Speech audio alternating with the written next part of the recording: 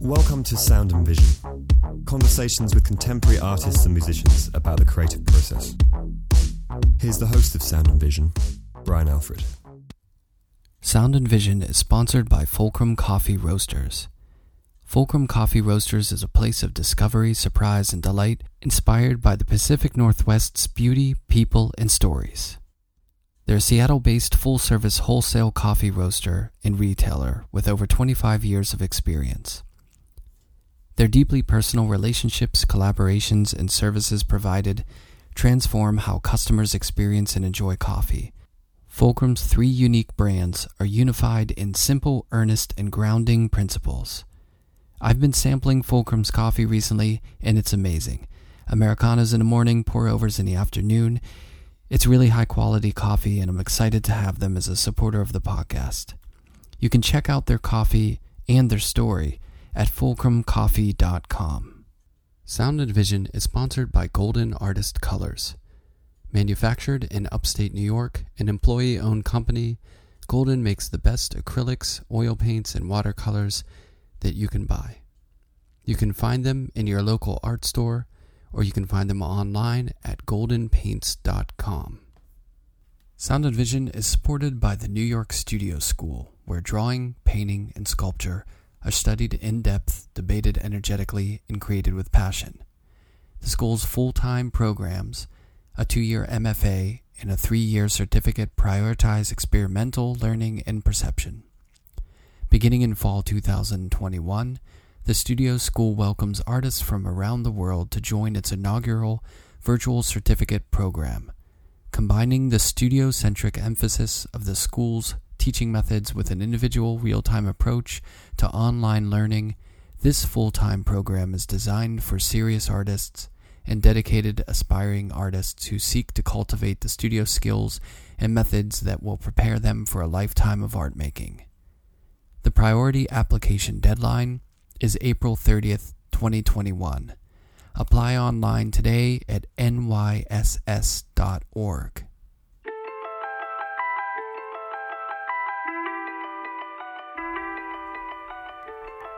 Kimia Ferdowsi Kline earned an MFA at the San Francisco Art Institute and holds a BFA in painting from Washington University in St. Louis, where she was named a Danforth Scholar. She's an artist who's mounted solo exhibitions at Turn Gallery in New York, Merrow Gallery in San Francisco, the Elaine L. Jacobs Gallery at Wayne State University in Detroit, and 68 projects in Berlin. Select group shows include Cézanne and Benetier, the Museum of Contemporary Art in Detroit, Canada Gallery, Pace University, and the Drawing Center. In 2015, she was awarded a grant in residency through the New York Foundation for the Arts, and in 2018 she was honored to be nominated for a Rima Hort Mann Emerging Artist Grant. Most recently, she is thrilled to be working on a monograph with Radius Books set to release in 2022. Guest lectures and teaching include Yale University, Tyler School of Art and Architecture, SUNY Purchase, Lipscomb University, the Fashion Institute of Technology, Brooklyn College, Wayne State University, and Chautauqua Institute. As a freelance curator, she consults for various private collectors and corporations. Select press includes the New York Times, Hyperallergic, Cultured Magazine, New American Paintings, Architectural Digest, The Harvard Advocate, Departures Magazine, and Travel and Leisure. She splits her time between Nashville and New York, and since COVID, she spent most of her time in her hometown of Nashville. I caught up with Kimia for a chat about parenthood, jewelry making, bluegrass, Music City, materiality, and much more. Here's our conversation.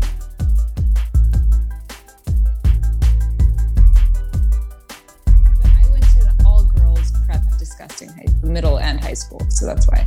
Oh yeah, so you were kind of like I was socialization anyway. was changed. Like when you go to like an all boys or an all girls school, it's such a different dynamic, right? I imagine. I don't know. I didn't do it, but for sure. And in the South, it's Reese Witherspoon went to my high school. Amy Grant. It's like breeds a lot of psychopaths and anorexia. So, jeez. Wow. That's some school legacy. Yeah, yeah. We had two full-time eating disorder counselors. Goodness. And after like a couple years of working at our school, both of them developed eating disorders, which I thought was fascinating as a 16-year-old. But a chance at fame. So, you win some, you lose some. you take the good with the bad, I guess. Absolutely. Yeah, Absolutely. So wait, this is, I guess we can jump into your past in this sense. So this is Nashville we're talking. Yes, I was born and raised in Nashville. My parents were born in Music City. My parents were born in Iran, and my mom left when she was little and grew up mainly in Africa, in Zaire, which is now the Congo. And my dad left right around the 1979 Iranian Revolution, right. And his whole family came to Nashville. Yeah. Well, there was an influx at that point, but the Congo. Yep. My grandfather. So they were basically, he came to the States to get his degree in medicine and ended up becoming a surgeon. And service was like a big part of his life. He was a member of the Baha'i faith and he wanted to serve the poor. So he and my grandmother moved to Zaire and with my mom and her sister. And he worked in the general hospitals for 40 years. And he was actually Mobutu's personal physician. Oh, really? Yeah. Wow. He took Glenn Close's father was Mobutu's original physician, and he got fired and recommended my grandfather as his replacement. Well, that's something for the legacy. I mean, he sounds like a very stand-up. He was individual. a super guy, dude. Yeah. Yeah. That's impressive. So, so born and raised in Nashville, which, music is a big part of my life. And, I have heard. Yeah, music's a thing, right? Yes. So, same with me. Oh, really? Oh, this is going to be good. Yeah. I married a musician. Oh, goodness. Well, how couldn't you?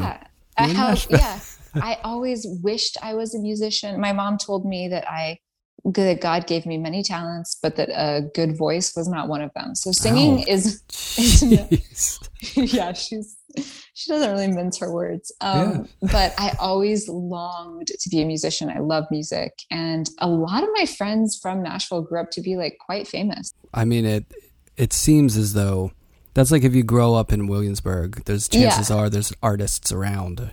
Totally. Nashville's going to be music. And, I played music, and when I toured with bands and stuff, we never, at least I don't think so. I don't think we ever played Nashville. What? That makes no sense. We played, where else did we play in Tennessee? That's funny. Was it Memphis? I don't know. Yeah, but I don't think we ever, maybe we just didn't have our homemade indie booking. We didn't book a show or something. So never got to play in Nashville. So the first time the first time I was ever in Nashville, really, other than just passing through whenever we were driving through, was I had a show at the Frist. And I didn't know you showed at the Frist. Yeah, I had a show there. That's so cool. Yeah, I had a solo, and then in conjunction, or not in conjunction, but at the same time, Carrie Mae Weems had a solo show there, which was great. So it was really great experience. What year was that? Oh boy, this is where we... You remember a museum show on your resume? Not the year. I swear to God, I don't. My memory, I'm starting to get concerned. I used to think it was just doing a lot of these. Was it like 2 years ago? Was it like 10 years ago? No, I think it might have been 2012. Okay. It's somewhere around there. Yeah. That's so cool. Yeah, the Frist didn't open until I was 16. It used to be the post office. Nashville did not have an art museum until I was 16. It's a great place. And then they opened the Frist. Yeah, it's a cute it bothers me that they don't have a permanent collection. They're not a collecting institution, and that annoys me. But it's fun to hear that contemporary artists like you have shown there. I only know a few others that have. Yeah. Well, they put me up in that train station next door, which is really cool.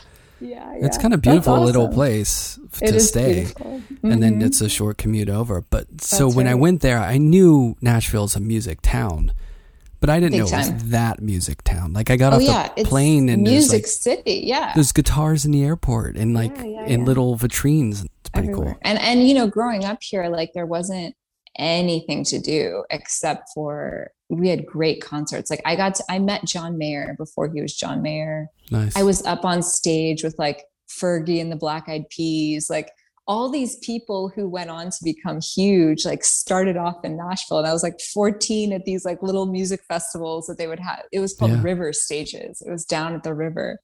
And that was all kind of what there was to do in town.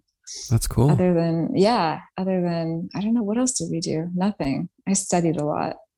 Just honky tonkin' and going to school. Were you creative as a kid? Yeah, I was always super creative. I always loved art. And my mom said that, she would take me to her work meetings and just plop me on the ground with a blanket and like colors. And I would just sit there for like 3 hours drawing and she would get all of her work done. I was like, I was made to be a pandemic baby. Well, we traveled, we had family in Europe. And so we'd go to see them every now and again. And when we were there, I'd see incredible museums. So I saw like them. So I didn't have anything at home, but I was like seeing the Vatican, in the summer, which was really cool. So you're and exposed it definitely definitely left an impression. I didn't really see any contemporary art though until I was in high school and I started going to Borders bookstore after high school every day. And I would just sit in their art section. And I remember discovering Eric Fischl and opening up this book and just falling in love with his paintings and being like, I'm going to be a painter. I didn't know that people still painted. I thought it like died with Michelangelo because all I had seen was like the Sistine Chapel. Once I discovered that there was a contemporary art world, I was like, oh yeah, this is what I'm going to do. Were there, and this is going to sound like a very uninformed question, but I mean, were there a lot of galleries at that point in Nashville? No, there still are not a lot of galleries. And the ones that I have spoken with are not profitable. I mean, I've had very open, honest conversations with the owners and they're like, oh yeah, we've been operating at a loss since 1994, but we think it's important to have an artistic something in Nashville. So it's more of a community service project than a business. It's really a town dominated by music, and visual art here is really, really anemic. It's really anemic. So I don't know. I'm hoping to maybe help change that. We'll see. I think you're going to. I have a feeling. I hope you're going to start curating stuff and you're going to get just going to leave, or I'm just going to go back to New York. No, New York's like, you did the right thing. You got out at a good time and it's played. You need everyone realizes now you can just go out and get something a lot cheaper, more space, everything. It's true. We are building a house that's like 10 minutes from the Nashville airport. So my plan is to just hop on a plane and be in New York in an hour and a half once a month. But we'll see how that really plays out once the world is back open. Yeah. Let's be honest though. That's all you need. Like once I think, I think that's true. It when changed you're in New after York, I had my daughter. Yeah. Oh yeah, for sure. Right. It was too much stimulation. I just couldn't, between her crying and waking up at night and the sirens and the loud talkers on the sidewalk that I could hear from my bedroom. Like I just wasn't sleeping. Yeah. And so it's nice to be in a restful place that has a lot of nature. I can imagine. And you didn't even have to dip into the whole school system debacle. That's right. That's right. Insanity. Yeah. Everyone says you're not a real New Yorker until you have a child in the New York school system. And I think that's a very real statement. Yeah. Or you could change it to you're not a completely exhausted New Yorker until you jump through those hoops. Because then you've just had it, So why have you stayed? It sounds like you want to go. Why don't you come on down to Nashville? We need you. I would love to. We need people like, come on down. Oh, the food is good. I had great Mexican food. The food is good. And I went to, is it called Barista Parlor? Some coffee shop that was amazing. Oh. I haven't been out to eat in a year. I have no idea. Oh, yeah, that's true. But it was a great place, and the music was... There's really yummy food down here. It's true. There's really good music. There's crappy art, really good music, and really good food. But you're going to change the art part, so we got that covered. No pressure. I'm gonna try. God help me. Do you want to open a space, such maybe? Bad taste. Yeah. No, I've been talking to a couple of the institutions down here about maybe teaching. And I recently met with this guy who has like loads of money and is thinking about starting an artist residency, but has no idea about what that means or looks like. So I might consult for him or something like that. You should do it. Yeah, I hope to do it. So yeah, we'll see. The city needs you. I'm from Pittsburgh, and I feel like there's enough there. You know what I mean? Yeah. But I can imagine it would feel good to go back home and to inject some life into it, you know? I think so. It's there was so much racism towards anyone who wasn't white and Christian that I experienced growing up. Oh my God, my fourth grade teacher dressed us up in blackface for Halloween. Oh my God. And as a fourth grader, I was like, I don't want shoe polish on my face, because that's what she brought in to class to put on the children's faces, including her own. Jeez. And I was like, I don't want shoe polish on my face. And her answer was, well, that's okay because you're brown anyway. So, you can be exempt from the blackface. And I'm laughing because it's so horrific. And then we went and had all school assembly and all presented this costume. It was for the book Maniac McGee, which is about a black boy and a white boy who are friends. So her heart was in the right place. She wanted to dress up as this boy's family, but she just did it in the most offensive, horrific way imaginable. Yeah. And she stuffed her dress to make herself look larger, and got a black curly wig from a thrift store and put shoe polish on her face, and shoe polish on the faces of the 10 children in my fourth grade class, except for me, because I was brown anyway. And then we went up and presented for all school assembly. And there was one other African-American family in the school, and they promptly removed their child. And I found out years later that my mom went and spoke to the principal about it, and my mom was just completely gaslit, and they were like, you're being overly sensitive, blah blah blah blah blah. And then last year I was telling this story to someone, and people don't believe me, and I found in my yearbook of that year that this teacher won best teacher of the year or whatever, and they had her profile at the front of the yearbook, and one of the photos in the montage is her in blackface. It made the yearbook? It made the yearbook. I have it. I can show it to you. It's in my room right now. Can I just say an aside, not to be insensitive to the situation? You look amazing for having been in fourth grade in 1952. Someone said that to me. Someone in New York was like, are you 85 years old? Seriously. Like, what are you talking about? Was this 1992, 1993? No, 1994. I have to go look at my yearbook. Anyway, that's how I grew up. That's the South. So that happens. I don't love Nashville. I don't love the social fabric of this town at all. And there's a real lack of curiosity that I find that permeates the city. But there's really beautiful trees. So there's that. That's what I'm focusing on at the moment. Yeah. I mean, do you feel as though, especially given the last year or so, right? And what's transpired. Yeah. Do you feel that for the country enlarged to change, that we do need a sort of decentralization of like urban city people into the rest of the country to sort of tip the balance? Because when you look at that political map, it just seems too, split. And like, if you look at Texas, it seems like a really interesting experiment because you've got everything there. You know what I mean? You've got all sides of things. And I think for the country to really be United States, you kind of have to, at some point it has to be, mixed in a way. You know what I mean? The sort of the geographical demographic of the country. It seems like it's gotten too split.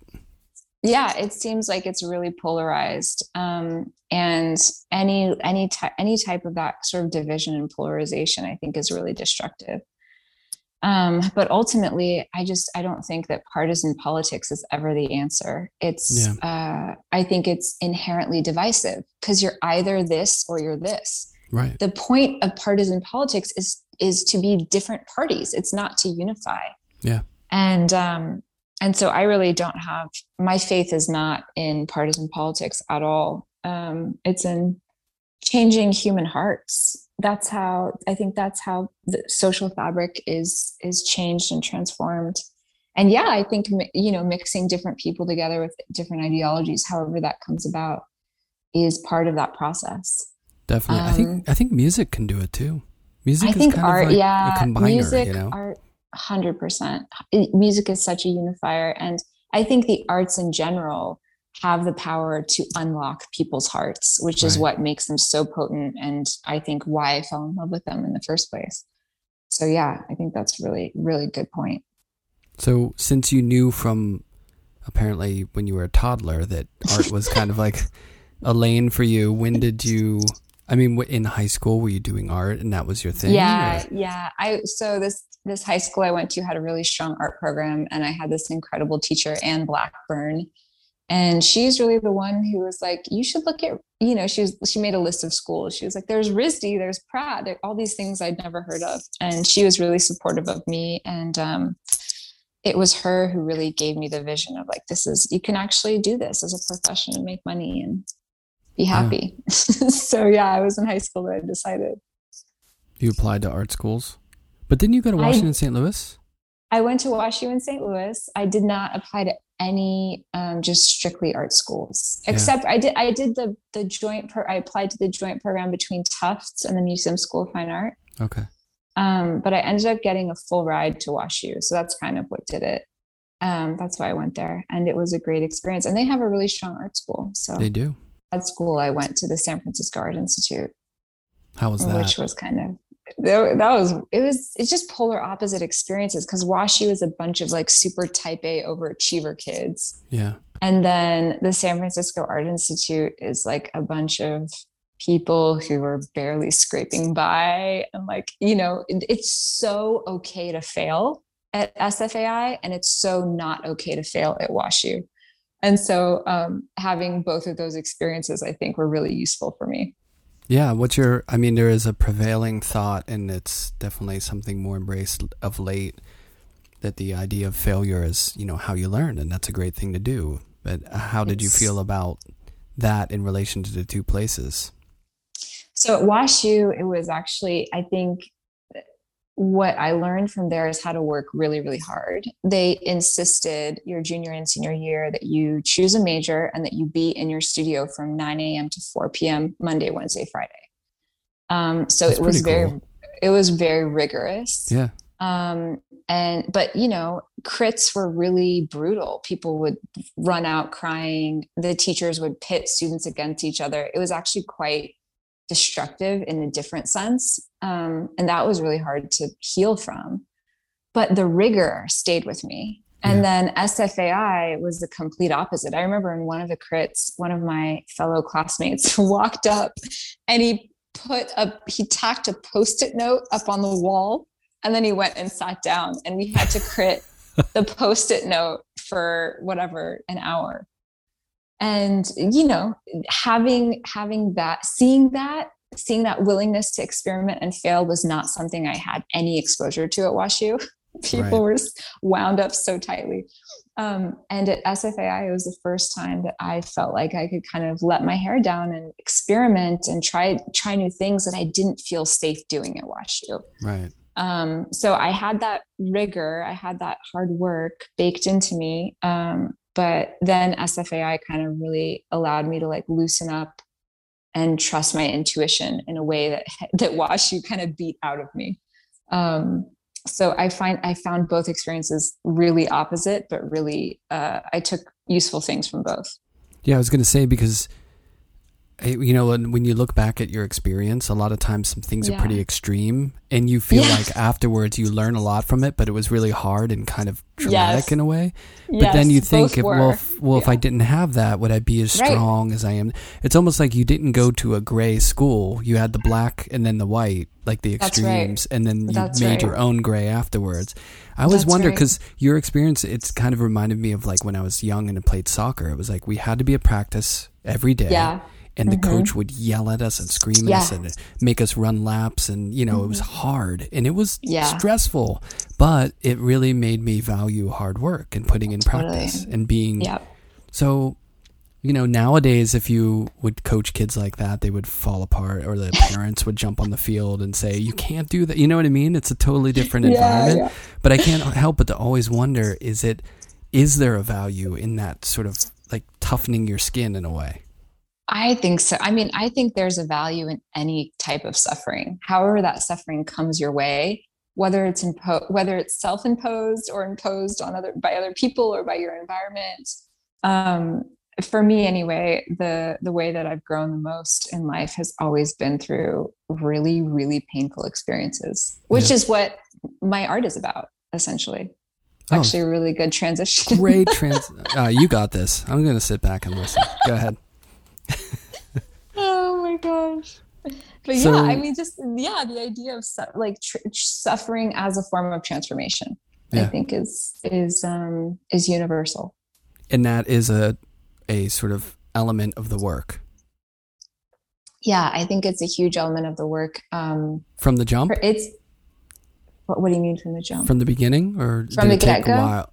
No, I think it took a while, and I think it got really ramped up after I experienced pregnancy and birth with my daughter, because that is the definition of suffering. both emotionally, physically, in every way. It's actually torture. It's like pure torture. So after that experience is when I really started exploring that in my work. And that's really where the newest pieces come from. But also how going through that pregnancy, childbirth, breastfeeding, sleep deprivation, I'm obsessed with my child. She's the best thing that's ever happened to me. Becoming a mother is the most wonderful thing that's ever happened to me. So for me, it's looking at the paradox of suffering right up next to joy, the greatest joy, and unfathomable amounts of love. Right. And how those two things go hand in hand and coexist. And I try to sort of bake that into the work, where it's part suffering, part celebratory, part pain, part beauty. And especially with the materials that I use, that I'm having so much fun with that at the moment. I recently started using pearls, which I think is like a perfect metaphor for suffering and beauty, because that's how a pearl is formed. It's like when sand or an irritant gets into an oyster, the oyster coats it with protein, and that's what becomes a pearl. And so I feel like that is exactly what we're talking about. The act of suffering oftentimes leads to beautiful qualities developing in us as humans. And I've also been using lava beads and glass, things that are baked in fire, just as this idea of sort of like walking through fire, walking through pain, and coming out the other side stronger. I also made jewelry for a while in college. I took metalsmithing for 2 years. And not many people know this, but in order to bend or work with metal, you have to put it in a pot of acid that's called a pickle. And a pickle, it literally reorients the ions in the metal and allows it to become soft and malleable. And I think that's just another example of this extreme environment where the metal is literally suffering. But because of that suffering, it's made malleable. You're able to work with it. You're able to form it in a new direction.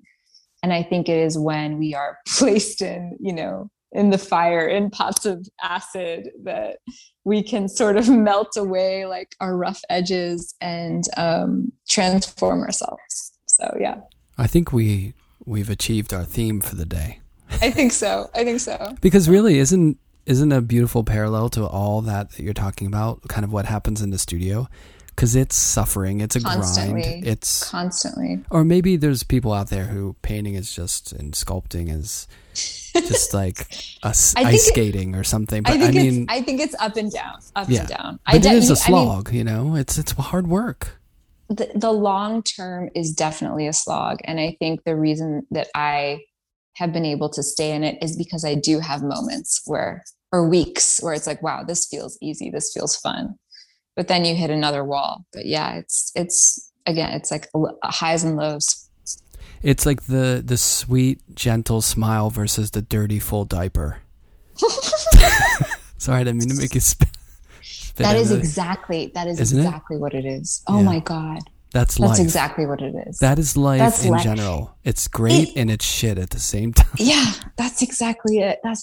And I think I'm so grateful that I am a professional creative, because when you engage in creative work on a professional level, I think it's such a mental practice. Yeah. And what you learn in the studio, I apply to like my outside life and vice versa. Whereas I think, you know, people in other careers where it's not so creative, it's more just like, I don't know, matter of fact, getting work done. There are really sort of special lessons that maybe you miss if creativity isn't your medium, isn't how you make your living. But yeah, it's a mental practice, I think, for the most part. I totally agree. I feel like I feel guilty thinking it, but I do think that if you're not thinking creatively or hitting those levels of like thinking about something so deeply or visually, that you're missing part of life. But then again, from moments that I've had playing music where I'm like, not like shows or anything like that, but like jamming with people and playing, and where you hit this euphoric kind of like meditative bliss of like zoning out and you're just playing the music. That's something that I feel like, oh man, I can say it now too, because I haven't done that in a long time. I mean, I still play, but I'm not in that setting. That people who don't get that are missing out, because it's such an amazing feeling. You know? It's transcendent. And I remember feeling that in high school when I started painting. After school every day, I would go and paint in our studios at high school for like 3 hours just alone. And I remember a couple times like just getting so in the zone that I wouldn't even know what I was making. And it was just so intuitive. And I would step back and be like, wow, I had no idea that's what I just made, kind of a thing. Feeling like I was connected to something so much bigger than myself, and feeling literally outside of my body, that was so euphoric and so transcendent. It was that feeling that was like, I have to do this for the rest of my life. There's just no other option. I can't sell insurance. I can't go be a doctor. I can't be a lawyer. Like I know. And I feel like people who don't, you know, for all the people who aren't creative or make art, and they say to themselves, people who say to themselves like, oh, I can't imagine, or like, what do you really do, or how do you do that for a living? They just don't understand that side of it, that you can have those moments. They've never experienced that, or they've experienced it like when they're on a jog, which I have never experienced. The wall or whatever it's called. People, oh my God, people who go running at 6 a.m. I want what they have. Yeah, that's true. That is a special I don't have it. Something. I don't have that. But yeah, I mean, I think people get that euphoric transcendence in other areas. I know some people who feel that when they cook. Yeah. I also hate cooking and running in equal measure. You're not a cook? You don't like it? I mean, no, I would rather be painting. You know, it's like if I'm going to use my hands and my energy, I want to be in my studio. I don't want to be in a kitchen. I completely understand. But I like baking. I do like baking. I'm in a family of foodies, and they don't understand my not. That's great, because that means other people can cook for you. That's a perfect situation. I do a lot of cooking, but I think the thing is like, for me, food is fuel. You know, where I think they're just like, what? Like in New York, because I just want to keep working. I want to keep going. So I don't want to just take a break, you know? Exactly.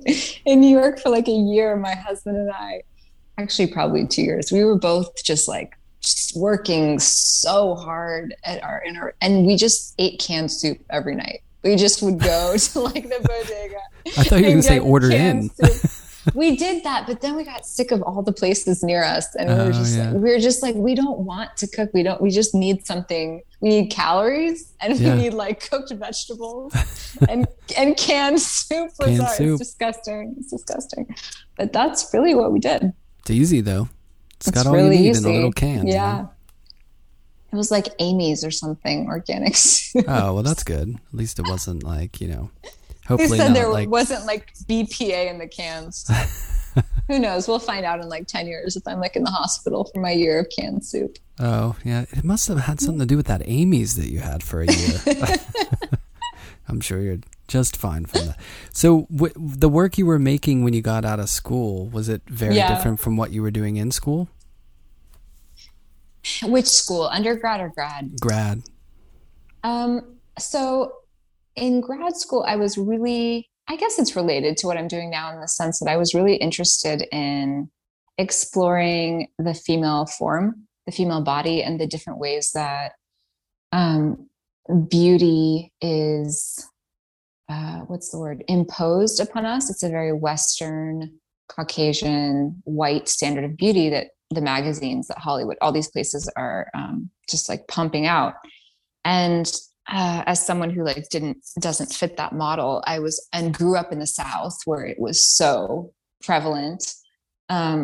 I was always really interested. And then again, the anorexia. I grew up, girls that I went to high school with have since died because of eating disorders. Like it was very serious. So that was something that I was making a lot of paintings about. Just the way that the violence imposed upon women's bodies. And again, that came from a place of suffering. And I was interested in exploring that suffering, both from a personal lens, but also just from a collective lens. Women as a whole, I think it's a public health crisis, the way that women's bodies are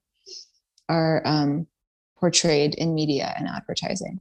So that's really what a lot of my work was about. And so the fact that the work is still figurative and the work is very linked to my own body and the experience of birth and pregnancy, I think it's a continuation. Right. But it's just gotten more personal and it's gotten more specific. It's gotten more articulated, I think.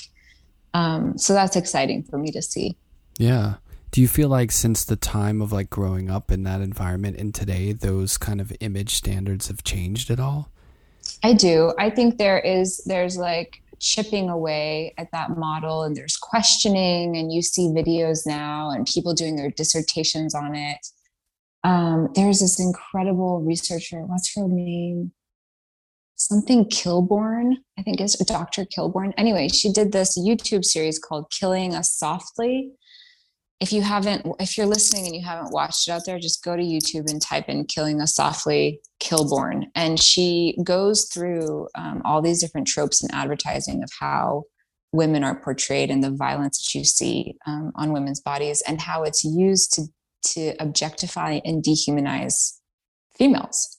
And I think, just the existence of researchers like her and people who are making content and putting it out there that is like questioning the way that we are obsessing over beauty in this beauty standard, I think that's helping to shift the narrative. But go walk through an airport and look at the magazine covers and count how many bodies are thin, white females with, breast implants. It's 9 out of 10. And the weird thing about that, isn't it like the perception of who's running that stuff, like who's running those magazines? Is it these men who are objectifying or placing this kind of thing? But the weird thing is like they're magazines for women that men don't typically read. And most of the men that I know aren't necessarily attracted to stick figure looking women. You know what I mean? Like totally. So and a lot of the models cycle. Are like 14. It is this bizarre cycle of it's just lies. It's just lies. And I guess that's what sells, because the more that you perpetuate this lie, the more it continues. And then do you think though that it's more, sorry, just not No, go ahead. Because if you look at like music, right? The kind of like women, the image of women in music is much different. I think there's a lot more variety in the women who are making music and who are very, very popular, who sell lots of records and who are on Billie TV. Eilish, yeah. Right? J-Lo, people like that, not stick figure. Do you think in the fashion industry it's just perpetuated because people feel like in fashion clothes just look good, like with no necessarily like no body in the way. It's just like the clothing. But that gets interpreted as beauty because they're models, you know what I mean? And they're quote unquote beautiful, supposedly. But I don't think that's what people find attractive necessarily. Yeah, I agree. And it's I think that people who do find it attractive, oftentimes, if you really question it and get to the bottom of it, it's because it's learned. Right. It's because they've learned to find it beautiful rather than what they naturally would find as beautiful. Right. Not to say that there's anything wrong with women who are tall and thin and have giant breasts. Like, yeah, they're gorgeous. But just, it's like, 1% of the human population looks like that. Right. And to take that 1% and post it on 99% of magazines and in Hollywood, and it's the media that we are being fed. Right. So you get this distorted image of this percentage and this expectation that you're supposed to look this way in order to be thought of as attractive. But that even comes down to like being smart, because people associate being attractive with being smart, being successful. So it's just this obsession with our physical appearance and this obsession with our physical body. And that's really kind of what, for a long time, my work was about. Right. The work is, it's still about the body. It's just, I no longer feel a need to explore that. It's boring to me now at this point. Right. I wonder if in Rubens' time, all the women felt immense pressure to just be overweight. I think they did. Because it was a sign of wealth, right? Wealth. That's right. Yeah. To be curvy. Yeah. I mean, maybe it's just human nature or something. It's like always going to be something. It's always going to be something. It's always going to be like, well, no, I don't think I think it'll get better. I think as humans mature, it'll get better. Oh, no, it's definitely, I mean, it's not by no means perfect or even close to it, but it's definitely better than it was, Yes. All in all, in general, I think hopefully we're evolving somewhat. I think big time. Yeah. I think we're on an evolutionary track, both materially and spiritually, and that will always continue. I do think that humans are fighting, thousands and thousands and thousands of years of evolution too. So you know what I mean? Like these sort of quirks are like baked into us for some reason. And that's another huge theme in my current work, is this idea of like inherited trauma or trauma that we pass down from generation to generation, both on purpose or accidentally. Yeah. And how, there's all this research that Holocaust survivors have, like, in their children, there are genetic markers that are from that extreme trauma. And I think that all of us as humans have that, even if we don't know it. Right. And it drives our decisions. It drives sometimes our personalities. It drives our trauma responses. So that's another huge theme in my work, is about thinking about the ancestors, all the people who have come before us, and then thinking about all the people who will come after us, who our lives will shape in some way. And that, of course, is also, that theme is so related to becoming a mom, because you're shaping this new person who will maybe have children of her own someday. Yeah. Well, of course it's baked into us though, because human nature, like before we were socialized, I mean, it was just like, oh, is that other human going to kill me? Mm-hmm, mm-hmm. Like it was basically a survival thing. You know what I mean? Totally, so that's genetically baked in, as much as we become a society and try to be civil beings, you know what I mean? Like the underscore is like staying alive, right? It's like just think about the toilet paper shortage at the beginning of the pandemic. We're like, never understood that was where we went with that. We're like one pandemic away from just raiding every single Walmart. Right. I never understood that. I was like, couldn't you just wash? Like, why? Wouldn't it be food that you'd want to get before toilet paper? Anyway. Oh my God. We could not. Yeah. I waited 3 months for a toilet paper order that I made on Amazon. This time last year, I was waiting for toilet paper to show up in the mail. What a year. Not to brag, but my wife was like way proactive. We were stocked before it was even We close. had in Nashville, what's the word? not quotas. We had limits of how much you could buy at the store. It's sanctions. What's the word I'm looking for? They imposed a limit. You could only buy 4 at a time, like 4 rolls at a time. Right. Yeah. You were. So 1 pack of 4. There was a cap at how many you could buy. Yes. So anyway. Well, no one should be buying that much of anything. Exactly. Ever. And then there's like all those TikTok videos of the guys who had like the garages filled with toilet paper that was selling them for 3 times the normal amount. Oh jeez. Entrepreneurship sees no boundaries. That's right. I'm telling you, we're essentially those animals from like back in the early days. Just that is exactly what we are. We're just more evolved. Yes. Ideally. So with the work of recent, you said you were excited about it because of the materiality and things like that. Like, how has it progressed? Has anything also changed since, last year or since moving from the city? I started cutting them out of rectilinear forms. So they used to be, I would just paint on like a traditional, with a canvas or a panel with right angles. And then I started just completely freeing them from these squares and rectangles, and cutting into them. And, I don't know, they just feel like I also make sculpture. And so the paintings for the first time have started to feel more like the sculptures, which is really exciting because I see those 2 tracts in my studio, those 2 different worlds merging. Yeah. And then in terms of the actual way that I'm drawing the figure, for many, many years, actually I painted really photorealistically. People don't believe me when I say that, but I did. And I would paint from photos or from life. And now mainly I am making paintings just out of my head. So the figures they're not anatomically correct. They're more expressions or gestures of figures. Yeah. And that's also really exciting and feels really freeing because it's kind of like I broke free from the shackles of what felt like shackles of the photograph. And now it's just about sort of mining my subconscious or my mind's eye for forms. Yeah. It feels like going fishing. It's really fun. See what you get, right? Yeah. It's an open ocean. You never know what's going to come out. It is.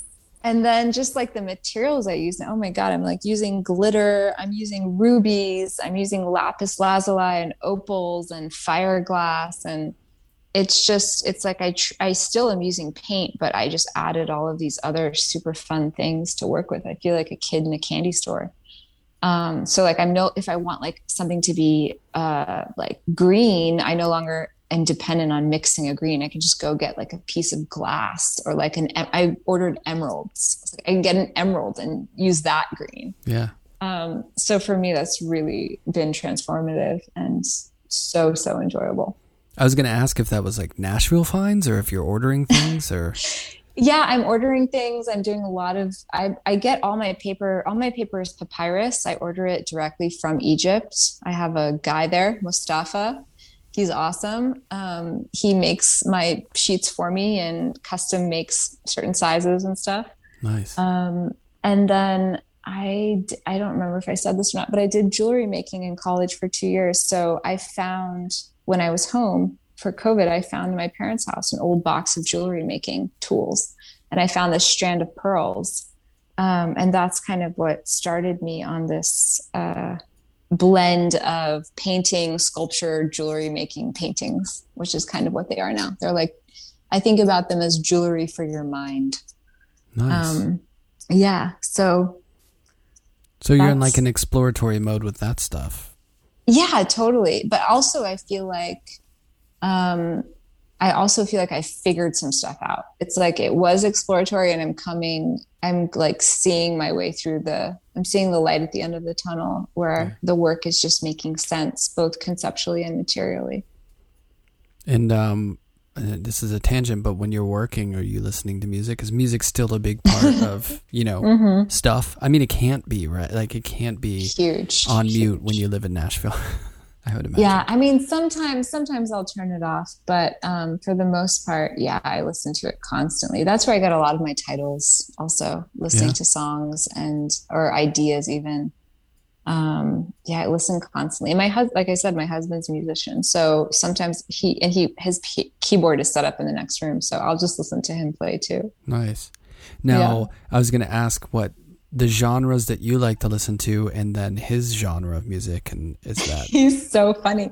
He grew up, well, he's a jazz piano player. He's amazing. Nice. But he plays a lot of instruments. He plays guitar, drums. He has a set of bagpipes. He plays trumpet. Like he sings. He's an astonishingly prolific musician.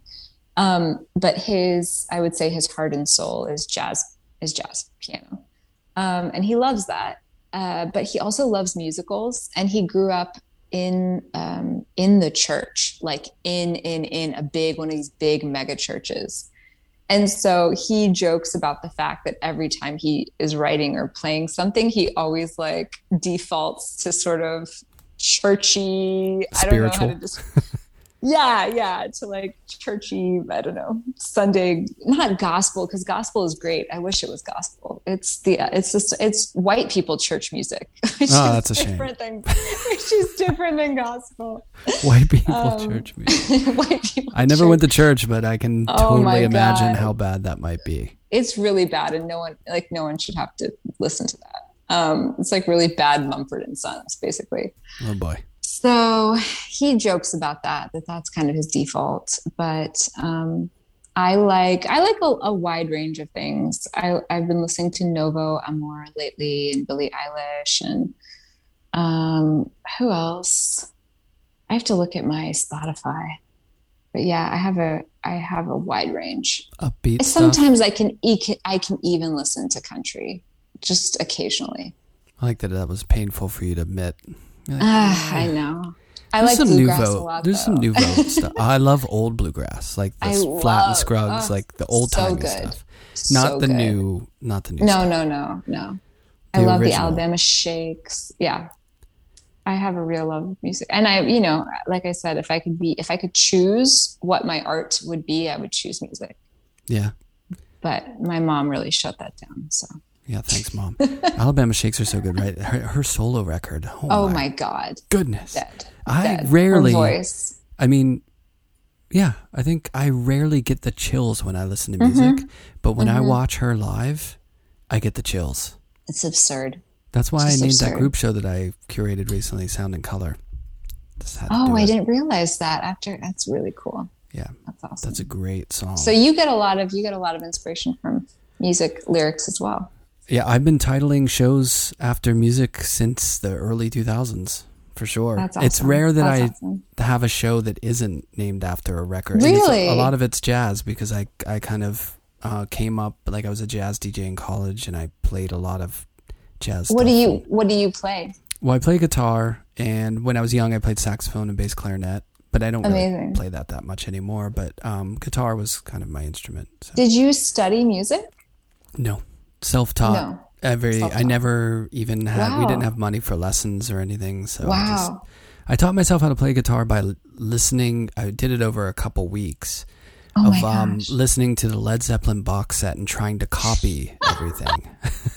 But I did that's how I learned how to paint. There was no YouTube then, so it wasn't like kids nowadays. Here's where I start to sound old. I know. These kids nowadays, so jealous. I'm so jealous. I love it though. Like there was this Zico song, the Korean like singer, and I was like, I love that guitar part. Go on YouTube, and you can learn it. 50 tutorials on how to do it, like that. But when I was a kid, I would just have to hear it and try to figure it out. Yeah, that's also trauma. That also builds strength. Yes, it is. The way that I used to record music was I would wait for my favorite song to come on the radio. And then I would grab my tape player, and I would hold it up to the radio and tape the song. And oh man, we've come a long way. You know what's trauma? My first guitar was like this little black, I mean, it was sweet of my parents. I grew up poor, so my parents got me a little black electric guitar that had a speaker in it. Which was so not rock and roll then, you know what I mean? To not have an amp and to be like you could barely hear it. That's still pretty cool. It was, in retrospect, it was awesome. But my mom told me a story later. I didn't realize this, but she said that after she got me the electric guitar, I was playing on it like all the time, and she felt really bad because I couldn't I didn't know how to play it, so I was just making noises, but she didn't have money Yeah. to get me lessons, so she said she always felt Aw. bad that she couldn't do that. That's so sweet. Be I like, don't know. worry, Mom, I'm a prodigy. I figured it out. Yeah, right. I became like average, like as anything, as a painter, as a musician, as a podcast. No matter what it is, I'm gloriously average, and I'm fine with that. It's the spice of life. That does. Average is the spice of life. It Like is. as long as you're not playing white person church music, you're winning. You're going hard against the white people church. Although I don't think I have a it's a large lot. demographic of white people church music listeners listening to this podcast. It's a lot It is, to take yes. in. It is, If you've never sat through a Christmas program at a white mega church, are you even American? That's my question. I think I've set foot in a church maybe 2 or 3 times in my life, and one was Notre Dame. So you were wow. Good choice. So you were not raised with any religion. So my parents Is that were right? Yeah, my parents were default like Lutheran, which just meant my dad grew up Lutheran. Protestant. I guess. Yeah. I don't think Protestant. Isn't Lutheran a form of Protestant Christianity? Hell if I know. Oh my God, we have to Google it. Yeah. No idea. But we, quote unquote, we were a Lutheran family, I think, because maybe my grandparents on my dad's side were Lutheran or something. I don't know. But my dad would occasionally like put Bible quotes up or something here and there. But I never. Where would he put them up? On the fridge. He was just like, okay. He would write it down on print them out. Print. We didn't have a printer. He wrote that just down. write it out. Yeah. You just write it out. That's really fascinating. Yeah, but just every now and again. Never went to church or anything, and a lot of my friends went to. I think it was called CCD, like Catechism School or something. It was a Catholic. Oh yeah, like there were a lot of Catholics around when I grew up. I heard the word catechism for the first time this year. We were touring a preschool for my daughter, and they completely lied to us. They're like, "We're not religious at all." And then we walked in and there was an entire room set up for toddlers with goblets and crosses and rosaries. And they were like, this is where the 2-year-olds do catechism. And I was like, the what? What? And they're like, yeah, but we're not religious. I was like, okay. You're like, what? Is that a 12-foot Jesus sculpture on the cross up there? And you're like, don't look at that. There's literally in every single room a cross up on the wall next to the blackboard. And they were like, and this is where what did they call him? Was it a deacon? This is where the deacon wears his robes on Friday. And I was like, what? Why did I even make this appointment? Just be open about what you are. If you're religious, cool. It's fine. Yeah. Don't lie to me about it. Yeah, but anyway, catechism. I never grew up around. I don't know that much about it. The whole. What church about thing. are you raising your child to be anything? My family is Buddhist, so like my extended family is Buddhist, but we don't amazing. You don't do that, like Yeah, it's like when we life. go back to Japan, like we go to temples and stuff like that, and we do like all that stuff, but we're not like practicing Buddhists, Got it. every day doing, but you know what I mean. It's kind of like, I do, but that I will say this, that the sensibility of that resonates with me way more than any sort of religion that was around when I was growing up, I think. I hear that. But I am a Westerner. Like I grew up with a certain sensibility too, which makes it almost like impossible for me to truly acclimate that sort of. It's in our Christianity is in American culture. Yeah, or just there's a different kind of belief system. Like I have the utmost admiration of this idea of the collective and like not you being the most important. You know what I mean? Like it's not you, the individual, like yeah. Everyone else, which yes. will drive you crazy in a situation like COVID where no one wants to wear a mask because you're not going to impede on my freedoms. And it's like, no, that's actually being polite to other human beings. That's just being a decent human. That's right. Yes. So, yeah, it is. I grew up with that sensibility too. Just, Persian culture is so about the collective. Yeah. That my family was never just my nuclear family. It was my cousins and my dad's cousins and their kids and their spouses and their families. So it's always been, and that's also in my work, it's always this tension of like the individual versus the collective. And experiencing that growing up in the West outside of the home, but then experiencing a totally different set of values inside of the home. Right. That must be a sort of subtle yet very strong dichotomy, because, America is just built on, like, you step on other people to get, you know, you can make it. You can be rich and famous. You can be successful. Right. Just screw everyone else. You work hard. You can do. You know what I mean? That's basically.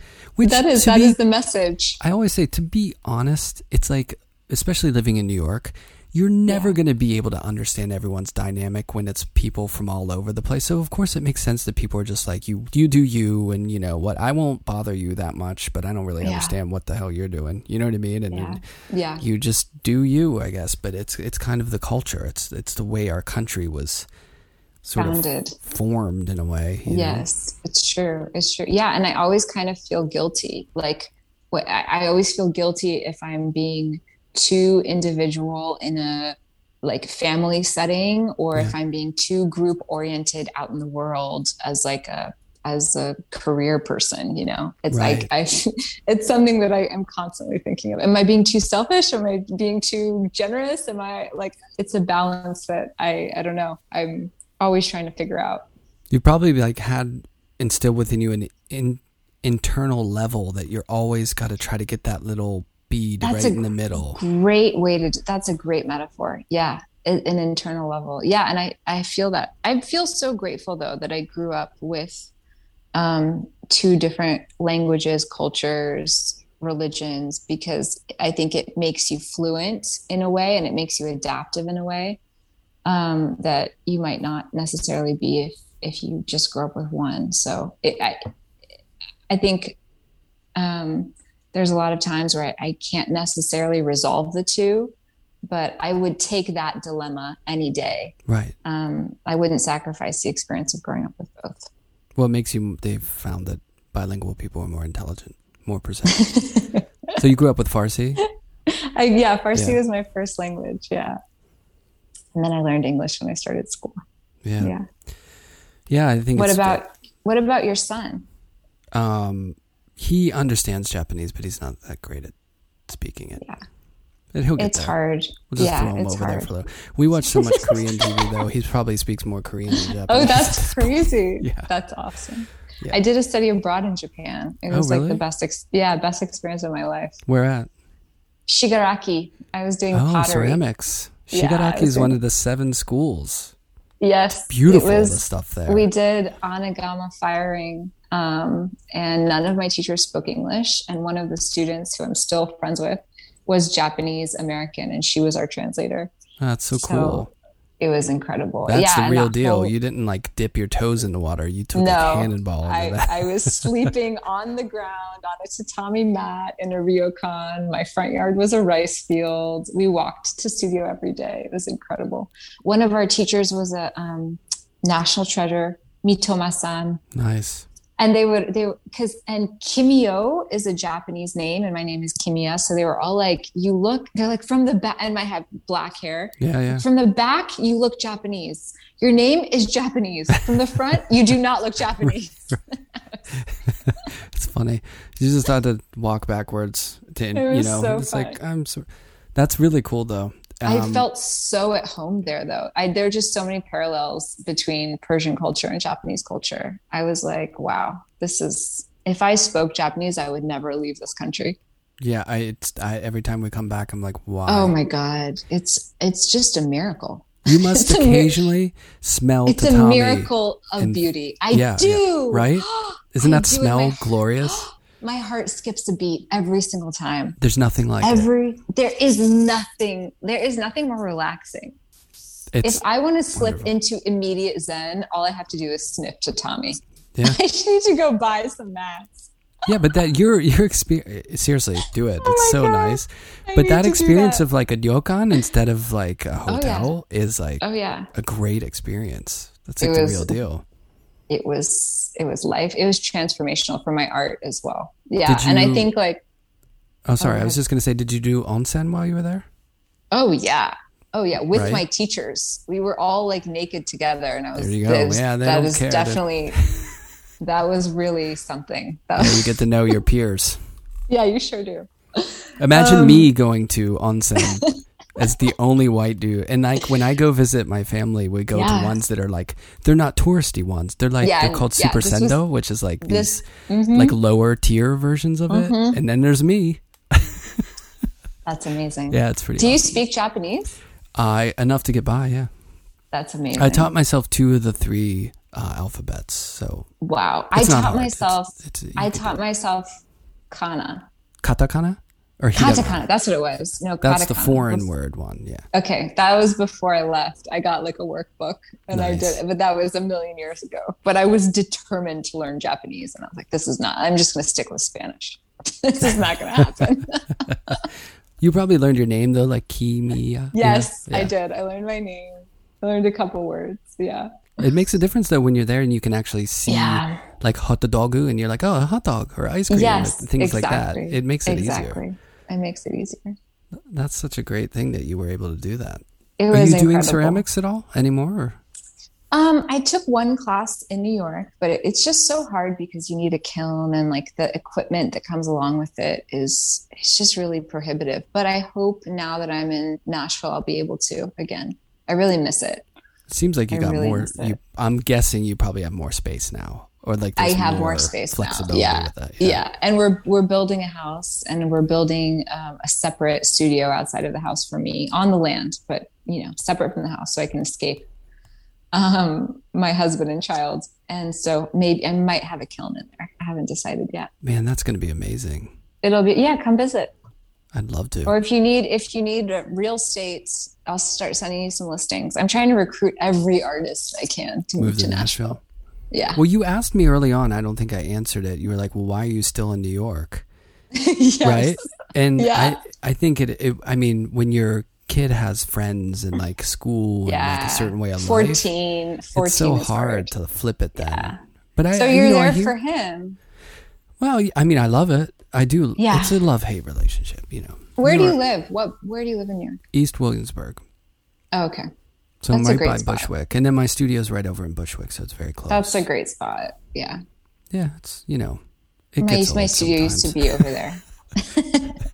It's great, but sometimes I really did miss trees. I really miss trees. Yeah. And growing up in Nashville, I don't know what your experience was like in Pittsburgh, but I was just surrounded by so much nature.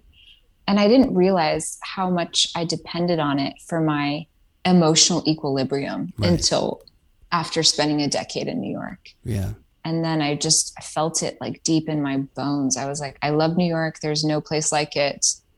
It will always be my truest home, but I really need to be in grass. I really need to go walk in a creek right now. Yeah. So it's been nice to spend this whole COVID year with just endless rolling hills and trails and blackberry bushes. All right. You had it great. Jeez. I'm sitting here in my like 2 foot by 2 foot front yard of a patch of grass. Do you not remember my blackface story? Is nobody trying to put shoe polish on your face?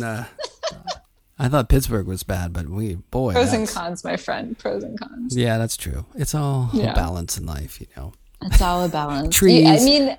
Racism. Yeah, I don't think I could make great art if I wasn't suffering a little bit on some level. So there you go. Yeah, well, comfort, and to bring that back, I joked about being average, but in a way it's good because the kids who are always really good, they never had to work for it. So they took it for granted, true. I think. That's true. Yeah. You got to grind a little to appreciate You got to grind. Yeah. The kids who are always good at everything, like where are they now? Probably selling insurance. That's a good point. Watching Netflix. I don't know. Just hanging out. Watching Netflix. Maybe they're on TikTok. Maybe they're TikTok stars. Yeah, they're Twitch streamers with like 1 million followers. Yeah. Ad revenue. Well, it's so nice. I feel like, it's such a nice story to hear of that you're moved back there and you really sort of. Oh, that's sweet of you to say. I feel like so many people are like, oh, you gave up on your art career. That's why you left. Oh, geez. And I'm like, no, actually, I think the work that I'm making now is better than what I was making in New York. I think you have to follow the work. You have to follow the paintings. Yeah, that's such a trope of like an old, outdated. I think so too. It's also along the same lines of like, oh, you had a child, you're a mom now. Oh, you can't be a painter. It's like this baggage from the 50s. Yeah, that's like old. I remember when I was in Skowhegan, Tom Friedman was one of the residents, and we talked, and he was, he lived in like rural Massachusetts in the middle of nowhere, and I just thought that was so badass that he was like, Patti Smith left. She moved to Detroit. Yeah. Georgia O'Keeffe left. Agnes Martin. There's plenty of people who made great work outside of New York. So. You know what it is? How dare you have quality of life? Yeah. It's jealousy. How dare you have a blackberry bush and an apple tree? Right. And still want to show work. And still get to show it. That's right. But, New York definitely has that. It does feel like the center of the world just because of the diversity and also the way that everyone's piled on top of each other. Yeah. The density is what allows for collaboration. Yeah. And growth and just incredible things happening. I really miss that. I miss that part of it a lot. Yeah. But I think it's mitigated somewhat by the internet, because I know it's not the same. I think that's true. But there is a connection. There is a connection. I think that's true. Yeah. Thank God. Like I just talked to you for an hour and I don't feel like I talked to a bot. Like I feel like I know you now and like we have a good rapport and like totally. When I see your work, I'm going to be like, oh, it's Kimia's work, Yeah, like that's right. It's not fake. It's just over, not. The screen. It's over screen. Yeah. It's true. Yeah. The internet it's a game changer. And I've been able to, I've been teaching this whole time with NYC Crit Club, which has been incredible because I've kept a connection to a lot of New York-based artists.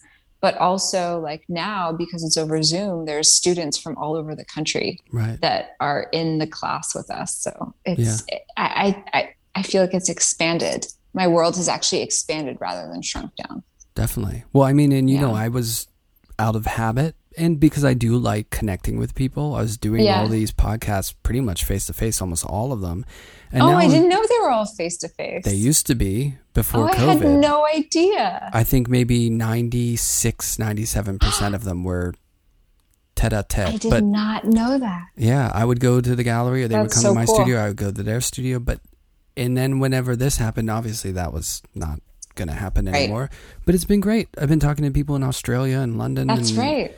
It's opened things up. And then I've found that a lot of people listening appreciate the fact that there's a lot of other people from different places. It's not like I was trying to be like New York is better than anywhere else. I just like that connection face to face, It was your community. It was your immediate community. Yeah.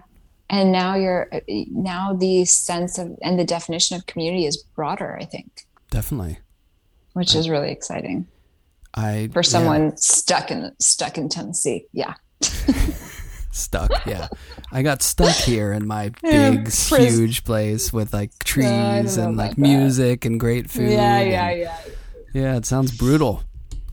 Come on down, man. Come on. Your kid is going to go to college in 4 years. Well, you didn't have to bring that up. Actually, that's probably good. Actually, he's already, I think, whispering about NYU or places in the city. Oh, like, really? He wants to stay in the city. That's funny. When you grow up, I hope you're saving. Only the most expensive school in the country. All right, this podcast is over. You're bumming me out. Podcast is over. Kimia's fired. She's fired. So what do you like? What can you share with people about like where can they see your work? What's the best way for them to? What do you got going on? What do you got going on? If they live in San Francisco or in the Bay Area, I'm about to have a solo show opening May 12th. Nice. They could see the work in person there. If they have internet, like all sorts of stuff. Yeah. Well, no, it's going to be all these papyrus pieces. Nice. All these guys around the studio. Oh, cool. Nice. And if they have internet, they can go online to my website, or they can follow me at Kimia, Alchemy on Instagram. And then I have a book coming out, actually. Nice. But not till 2022. So it'll be a limited edition run with Radius Books, which is very exciting. Is it just images or is it also writing? There's going to be an essay and a artist interview between me and Fabien Lasserre, who's one of my favorite sculptors. And then hopefully I'll be having a solo show at Turn Gallery in New York at some point. I don't know when, maybe later this year or early next year. Well, let's hope that's like an in-person, we can meet and see people. I will be there. I will be there for sure. I've been double vaccinated, so I'm ready. I'm ready to travel. Feels good, right? The double vax feels club. Really good. The double vax club. Yeah. So yeah, hopefully San Francisco, I don't think I'll be able to go, but New York, I definitely will. Cool. And then I'm going to be in a group show upstate in September, but I don't have the details on the space yet. You got things coming up, but Instagram will tell people where you're going to be and what you're doing. Yeah, right? Exactly. Cool. Yeah. Well, thanks. It was awesome to connect. I'm glad we made it happen. Brian. I know so many scheduling conflicts, but thank you so much. This was wonderful. Thank you.